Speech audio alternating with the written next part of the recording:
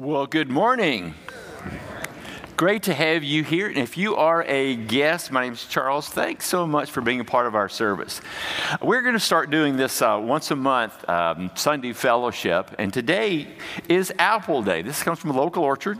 And as Neil said, they're COVID approved. They've been washed. And you know what they say in the States about an apple? An apple a day keeps the snow away. I bet you hadn't heard that one before, because I just made it up. So anyway, hope you'll hang around, enjoy an apple, enjoy some conversation. Well, just a little kind of aside here. I'm so encouraged about our bounce back after COVID. You know, as a pastor, I kind of stay in touch with trends and what's on the internet and what's happening in the States, talk to my pastor friends. And so we were really concerned about how's the church going to come out of post-COVID, especially here in Canada, because we were shut down so much more than in the States. And so the projections were like 70 to 80% of pre-COVID attendance would return. And pretty much 20%, we don't know what happened. People follow the habit or for whatever reasons. But I am just so encouraged in how you're responding post-COVID. A couple of weeks ago, we had over 1,000, which we had before pre-COVID. We had over 900 last week. We had a couple of weeks ago, I think, or maybe off a week, our men's ministry and women's ministry started. Neil, who is over our men's ministry, said we had more guys in that study than ever before. We also, Jackie Shaw is leading our women's ministry, and we have several Bible studies. She says more than ever were those Bible studies. Also, this is something you may not know about. If you're in the Spanish ministry, if you're connected there, you do. But a lot of the fruit, maybe even this apple, was picked by migrant workers who come from Mexico or Central America. They have a work visa, they come up, and they do all this hard labor, and they send the money back to their families, and that helps support their families. Well, we have a ministry to like 3 or 4 farms within 30 or 45 minutes. Mario Vacunano, who's a pastor of our Spanish ministry, has led this effort, and every week, on the weekend, I'm not sure the exact days, maybe Friday night, Saturday night, Sunday night, they go and serve these guys. Sometimes they'll feed them. They'll always have some sort of service. Over 150 men are served every weekend. And we're hoping to kind of get more of you guys involved in that, because sometimes they'll make a meal, which means we're here in the kitchen and cooking stuff up. That is so, so cool. And then this weekend, Corey Brown, he is with almost 20 of our young adults on a retreat. So God is doing some amazing things even through and after COVID. So praise God. Let's thank God. This is one way we can thank Him for His goodness. Yeah. My message today will include a very unique part. We've done this a couple of times in the past few years, but the passage in Mark that we're looking at today is a segue into the theme for this morning. That theme is this: healing. Healing. Here's a question I want you to think about, just in your mind's eye. You don't have to answer out loud, but what do you believe the Bible says about healing? Just think about that a bit. What do you know about what the Bible says about healing? We're going to look at that this morning. Now, the reality is there's a broad spectrum of views about healing in the Bible. On the one hand, sometimes it's sensationalized. You may tune in to TV sometimes, and these healing preachers, I'm not denying that some of it may be real, but some of it is not real. So it's sensationalized on one hand. On the other hand, it's completely denied and ignored and marginalized and minimized. I think somewhere between the two is the biblical perspective. Well, today's big idea sets up the message. Here it is. The Scriptures provide an accurate and healthy perspective on this subject of healing. Now, the special component of today's service will occur at the end of my message, where we're going to give you an opportunity to be prayed over for healing. Could be physical, could be spiritual, emotional, mental, relational. And this is going to be a very quiet, somber, reverent time of prayer. We're not going to be dancing in the aisles and sensationalizing things, nothing like that. But I'll explain the details in just a moment. But if you want to be prayed for, we'll have some people down here, some of our leaders, our board, a couple of the back who are saved for those who have ambulatory issues, and you sit in the back, you could go there. And you simply will go to that couple, that individual, share your prayer request. They're going to put a bit of oil on your head. Now, if you're allergic to oil, just tell them, most people would not be. And they're going to pray for your knee. You go back to your chair. So I'm going to kind of unpack that a bit. And by the way, what you share will be confidential. You won't have to say anything to anybody else. You won't be put on the spot or anything like that. Now, in the book of Mark, there are 15 recorded incidences of healing, various kinds of healing and miracles. So here's what we're going to do in the next 30 minutes. Today you will understand some of the basics about healing, just kind of a brief overview what the Bible says. Secondly, you'll get an overview from today's passage in Mark that is a segue into the whole idea about healing. So it's Jesus' first healing recorded in that book. Third, you'll learn what the book of James specifically says, because James kind of parses it out a little bit more, what healing, biblical healing is. And then number 4, you'll participate in the prayer time if you feel prompted to. Nobody has to. We may have one come. We've had times just a few came, times when several came. So don't feel pressure to do it. And hopefully if you feel prompted by the Holy Spirit, you will respond. Now here's how it's going to work. Again, some board members and their spouses some of them will be here. We'll have 2 staff members, one back there, one back there. If you have ambulatory issues, we want to reserve those 2 areas for those that cannot, navigate down here. You can go for prayer there. You can come as a family. You can come as a couple. You can bring a friend. And I'll explain this again before we do, but I want to kind of set you up. You'll come up to the person. I'll be the traffic controller. I'll be like, you can come down that aisle, that aisle, that aisle, that aisle. And I will say like over there or maybe over there. So I'll be the traffic controller. You want to stay a little bit away, maybe right here where the chairs are while somebody's praying. And you'll share your prayer need. They will pray for you, put a little bit of oil on your forehead, then you go back to your seat. Simple as that. Now, for those of you who don't feel led, again, we're not pressuring anybody. You still have a part. You can pray for those people who are coming. Even though you don't know their prayer need, even though you may not know the person, you can be praying for them as they come. We'll also have scriptures on the screen that will rotate, and you can meditate over those. So it's that simple. Optional, quiet, and reverent experience. Okay, we'll go to this first part of the message. What does the Bible say about healing in general? Well, if you go back to the very beginning, in Genesis, there was no sickness in the Garden of Eden. It was perfect, no sickness, no social issues, no mental health issues, none of that. And then what happened? Sin. We call it the fall, and all of us have inherited that sin. One of the effects of sin was an effect upon our bodies, pain and health issues, sickness, and ultimately physical death. So God saw the predicament. He made a way in sending Jesus, who lived a perfect life, died on the cross, was buried, rose from the dead, went to heaven, and will come back one day. He did this so that we might have a relationship with him. But there's a part of God's ultimate plan that connects to our bodies, both here and in the next life. Now, in the Old Testament, God is often described as a healer. Here's one of his names, Jehovah Rapha, which essentially means God is healer. Exodus 15 says, I am the Lord who heals you. Psalm 103, he forgives all my sins and heals all my diseases. Now, in the Old Testament, priests were involved in this healing process. They were not the healers. Rather, they were more like healthcare consultants. When someone was healed, the law required that they would come to the priest. The priest would declare them healed. The prophets, however, were more the vehicle through which God healed in the Old Testament. Now, in the New Testament, Jesus often healed. The Gospels, among the 4 Gospels, there were 6 exorcisms and 17 healings, and each Gospel mentions them in different degrees. And as we see these healings, these miracles Jesus did, it tells us that he could heal physical diseases, that he had power over all evil, and he ultimately defeated death because he rose from the dead. Now, the Bible also records other miraculous healings in the early church in the book of Acts, which follows the Gospels, which tells us about the early church.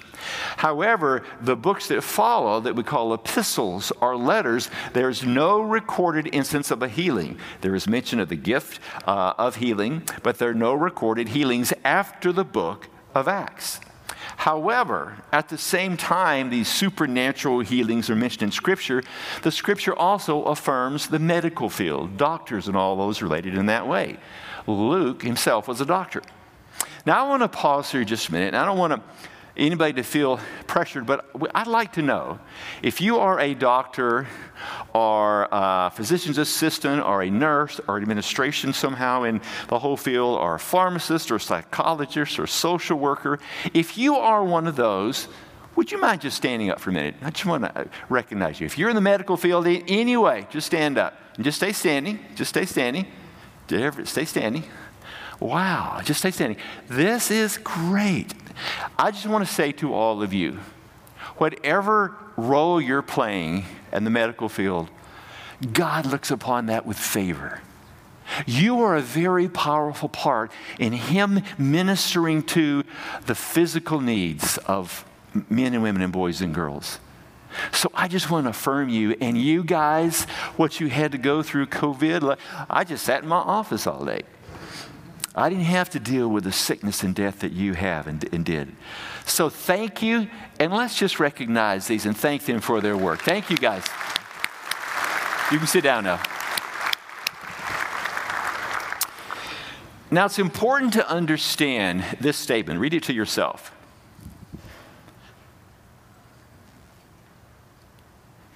A biblical worldview on sickness and disease and health differs from the current Western mindset. Today, disease is more to do something about with your body that needs biomedical intervention in some way.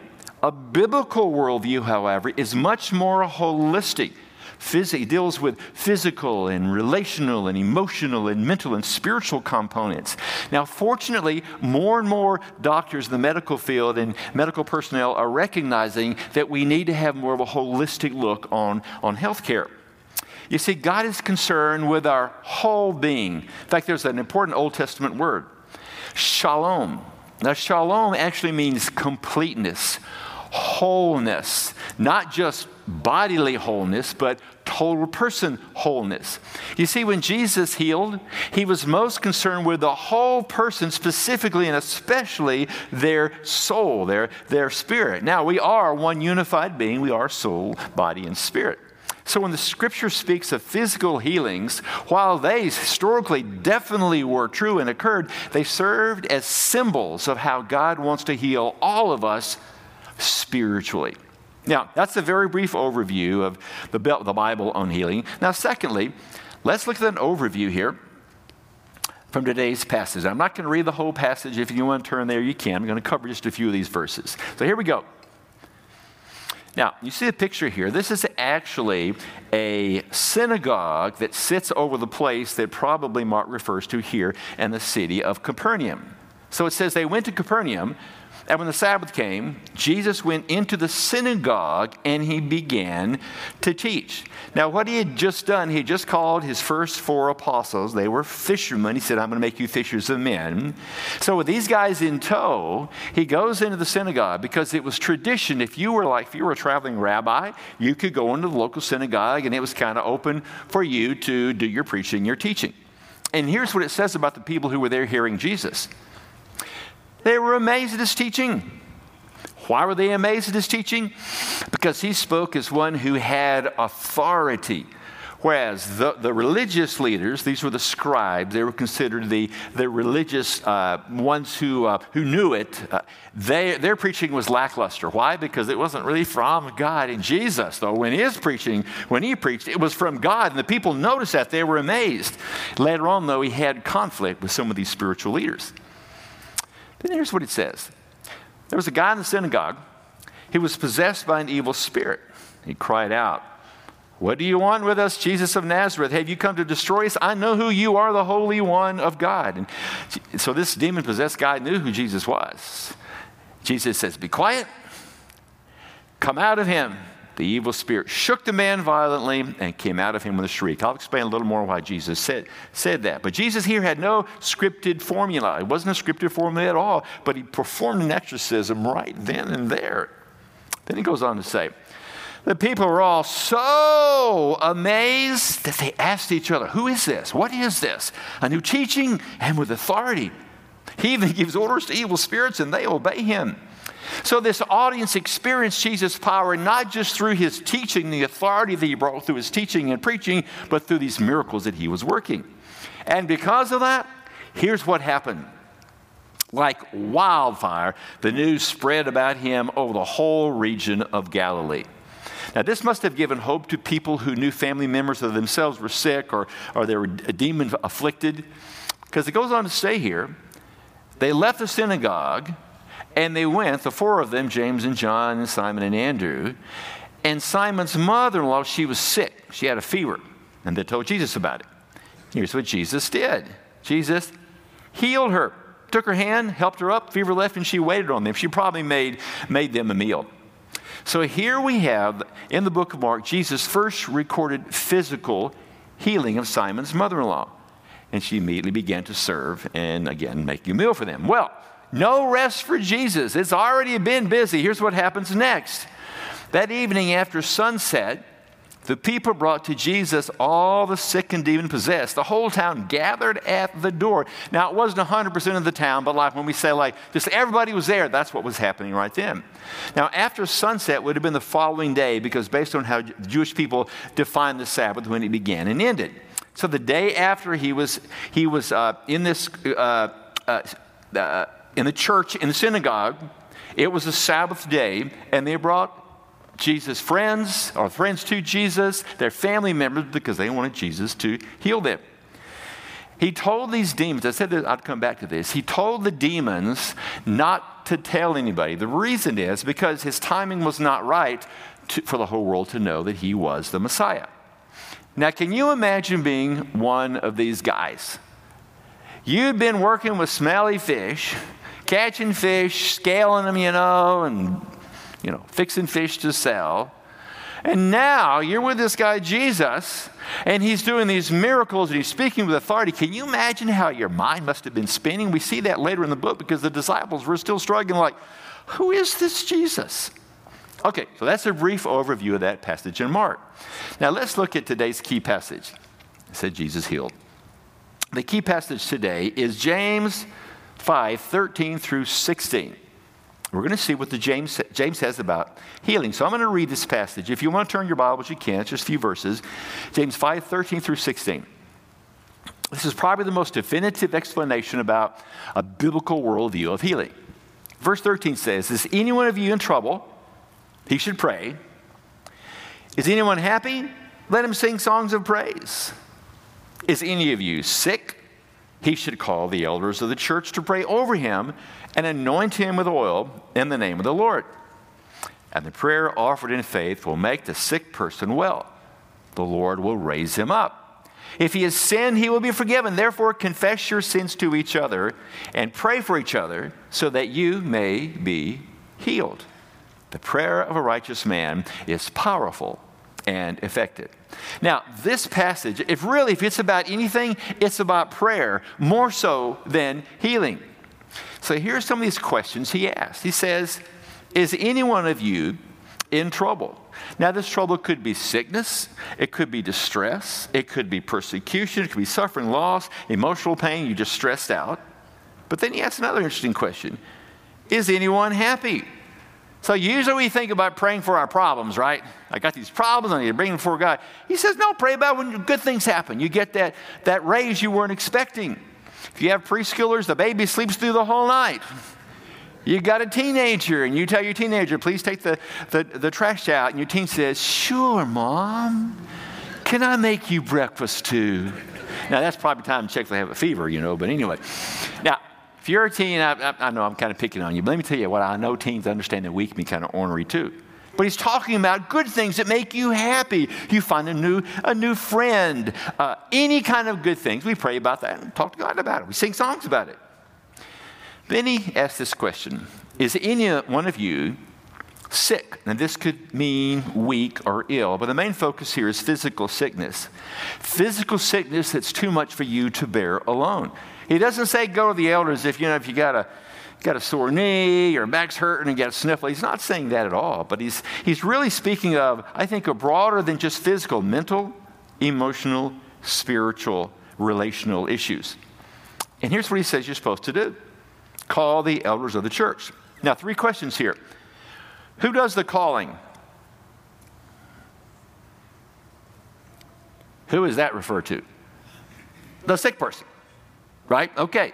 The sick person does the calling. They take the initiative. This was kind of a pattern in Jesus' ministry. He didn't always do this, but he often waited for the sick person to come to himself. Who calls? Who is to be called? This is not a trick question. Elders. Okay, the leaders of the church. Now, he's not saying the elders would have the gift of healing. He's just saying the elders, the leaders. Okay, and I think that if you extrapolate this, it's really anybody that's walking with God. And then here is another question. What are they called for? It's in the next verse. To pray over them and anoint them with oil. Now, this is probably, we've got these little vials here. Let's see here. Is that olive oil? Oh, yeah, okay, this is... even says unscented extra virgin olive oil and anointing oil. So I guess we got this at the oil place. Anyway, this is probably olive oil. In those days, olive oil was a symbol of wholeness, of health and vitality. It was a symbol of the Holy Spirit. It also had a medicinal quality.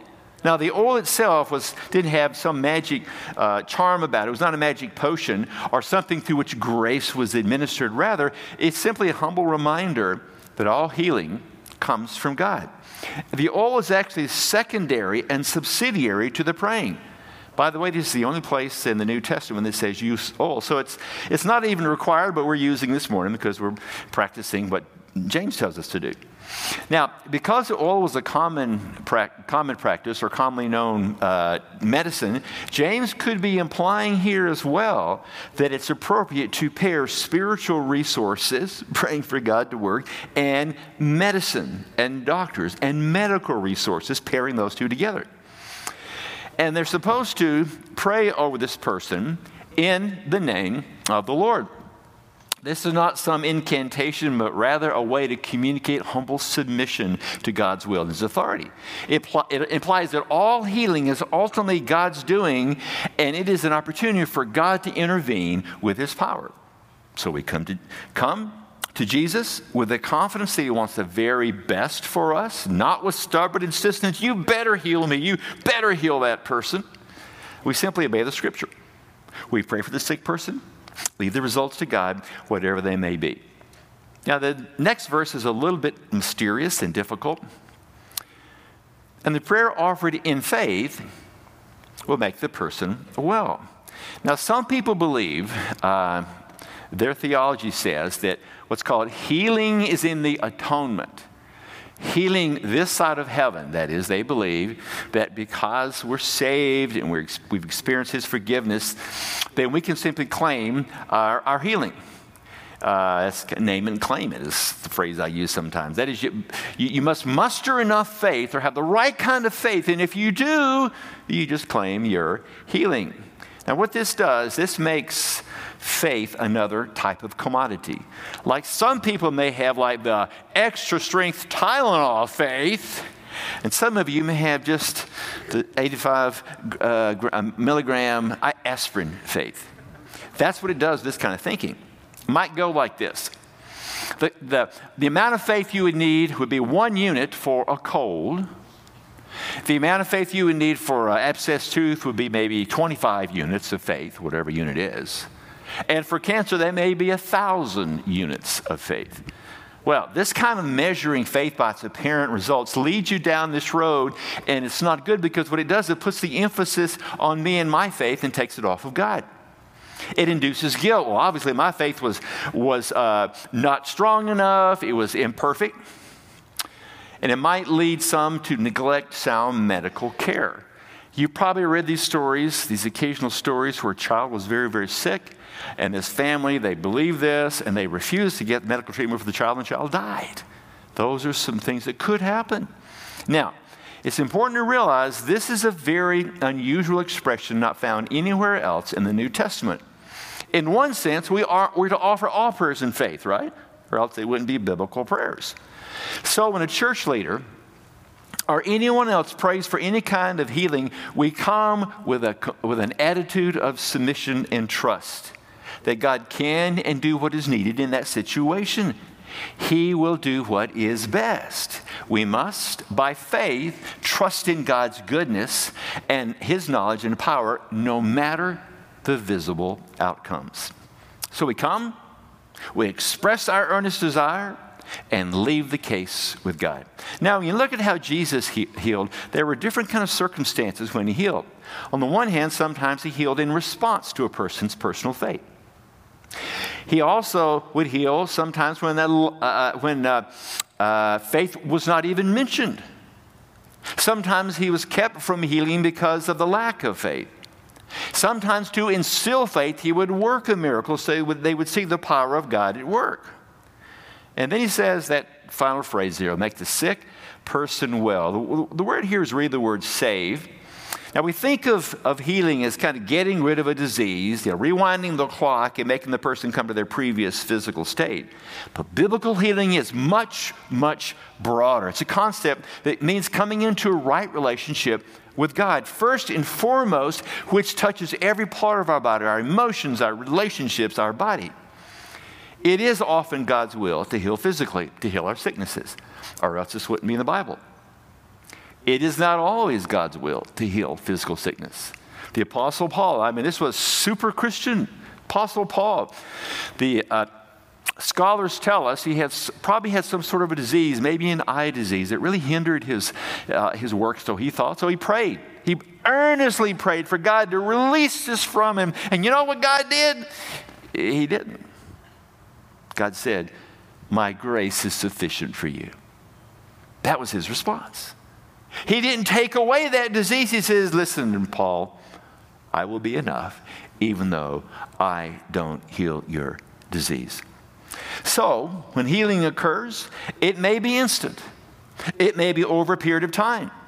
It may be what we would call miraculous.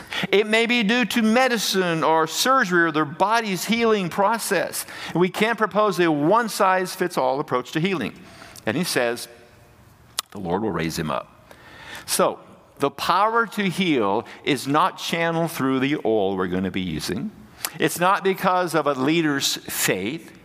It's not because of the proper quantity and quality of faith. It's not even because of our prayers. It is because Jesus Christ is the ultimate healer. It does imply that there is a potential link between sin and sickness based on what James says next. If he has sinned, he will be forgiven. Now, 3 ideas about this. All sickness is fundamentally due to sin from the garden, okay? There was no sickness and sin in the garden. Then sin came, and then sickness came along with it. Some sickness can be the direct result of sin because in Scripture, sometimes God chastised someone because they continued to keep sinning. But then God's fundamental desire is that we are freed from sin and its results. And the third idea here, some sickness is because of our bad choices. Let's just be honest about that. Let's say, and because Scripture says you reap what you sow. Let's say a friend of yours comes up to you and says, "Yeah, I know you're a real person of faith, and I got this really hacking cough. I just can't get rid of it." Well, you happen to know that this person who's asking you to pray for their hacking cough to go away is a chain smoker. What do you pray for? The hacking cough to go away? Or they quit smoking? What's the answer? Quit smoking. Yeah, that's what it is. So sometimes our behavior does result in sickness. Now, not all sickness is tied to sin. In fact, this happened in Jesus' life, an episode in Jesus' life. They were walking along, and there's this guy that came up. He'd been blind from birth. So the disciple says, "Teacher, why was this man born blind? Was it a result of his own sins or those of his parents?" You see, they still believe that there was this cause and effect. If you sin, then that if you were sick, that meant that you had sinned. Here's Jesus' response. It was not because of his sins or his parents' sins. He was born blind so that the power of God could be seen in him. You know, God is glorified oftentimes through debilitating disease and difficulty in people's lives based on their response.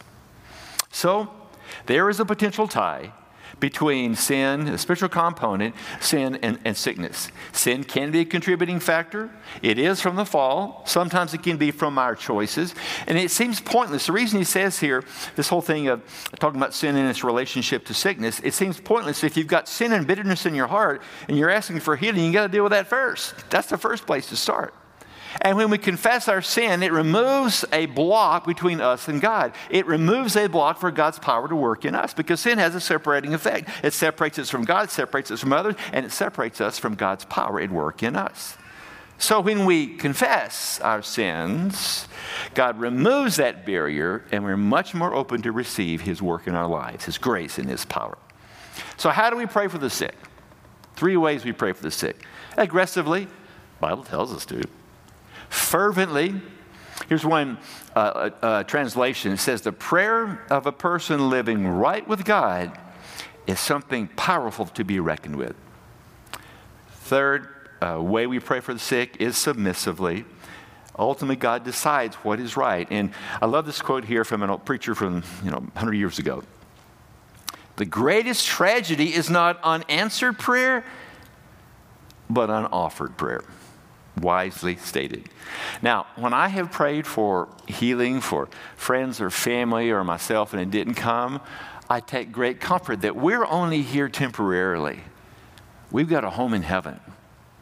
And oftentimes at a funeral, I will read this verse. Read it to yourself.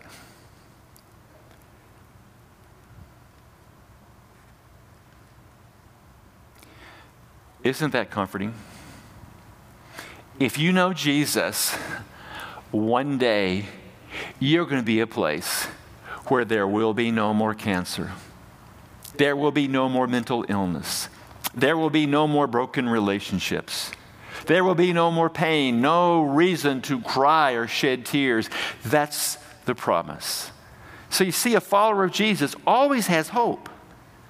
We may have exhausted all of the medical interventions, but you know what? You have hope that one day, yes, healing actually is in the atonement in the next life. So, we have looked at some of these basic ideas, and now it's time for this special prayer time. Now, let me explain what we're going to do. First of all, I'm going to ask those of you, the board members and our staff, just go and take your positions right now. In a moment, I'll invite you to come if you want to pray. So if you're going to be a prayer, you go and get your position now, please. And the staff will be at the back, a couple of staff. And these couples and individuals, they'll actually have a box of Kleenexes. They'll have a little thing of oil. And the staff at each corner there, we're reserving those for ambulatory issues. If you can't get down here, then feel free to go there. If there's a line, wait a few feet, just kind of where the chairs are here, just wait. I'll be the traffic controller. I'll point you to an open spot.